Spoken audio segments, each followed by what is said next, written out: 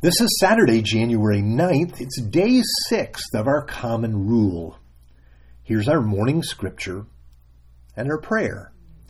As we wrap up our first week of learning a new rhythm for our lives, we need to remember it's going to take time. You see, habits when they're young are as fragile as cobwebs, spider webs. You know, a spider loves to build his web right outside our screen door at night. Just opening the door breaks the thin strands of the web. And habits are like that at first. But then over time, they can become as strong as steel cables. Have you ever marveled at the way a huge cable car is lifted to the top of a mountain by a steel cable? The woven strands of steel build immense strength. And this is the kind of strength we want to develop with our daily habits. Here's our scripture text for today, Ephesians chapter 4, verse 13 to 14. Until we all reach unity in the faith and the knowledge of the Son of God and become mature, attaining to the whole measure of the fullness of Christ. Then we will no longer be infants, tossed back and forth by the waves, blown here and there by every wind of teaching, and caused by the cunning and craftiness of people in their deceitful scheming. You know, as I read this text of Paul written to the Ephesian Christians, I think this is what we're aiming for.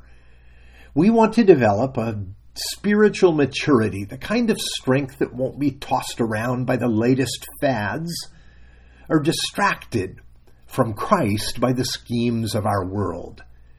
Now, developing spiritual disciplines doesn't mean living by rote.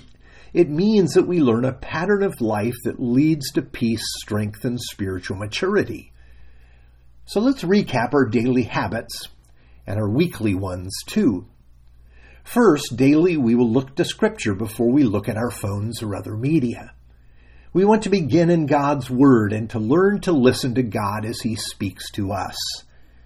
Second, we want to punctuate our day with prayer, to find a small amount of time to come before God with what is happening in our lives. And we want to do this 3 times a day. Our weekly podcast will provide these prayers for you if you wish, or as we've said, you can pray on your own.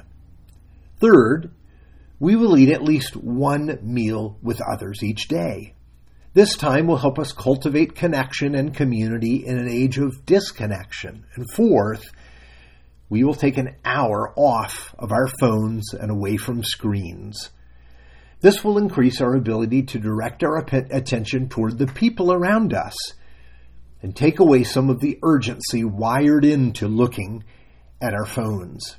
You can use this time for something you enjoy, take a walk or read scripture, for cooking or working on projects.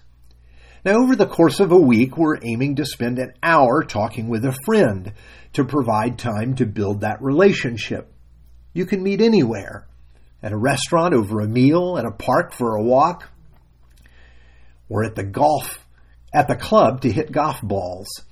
The idea is to be together and to provide time for vulnerability and life sharing. Second, each week we want to intentionally plan how we use our viewing. Try to aim at 4 hours or less watching movies or shows and intentionally choose what you watch each week. Other movies you've been wanting to see, well, set aside time to do that so that when you finish, you can move on to another activity. Third, fast from something for a full day a week. For example, you may plan a media blockout day. You may use your Sabbath, do that on your Sabbath. Or you may decide to fast from food or alcohol. The goal of this time is not deprivation. It is to focus your longings on God and His kingdom. This means that whatever you choose to fast from, it'll be helpful if this is something you miss.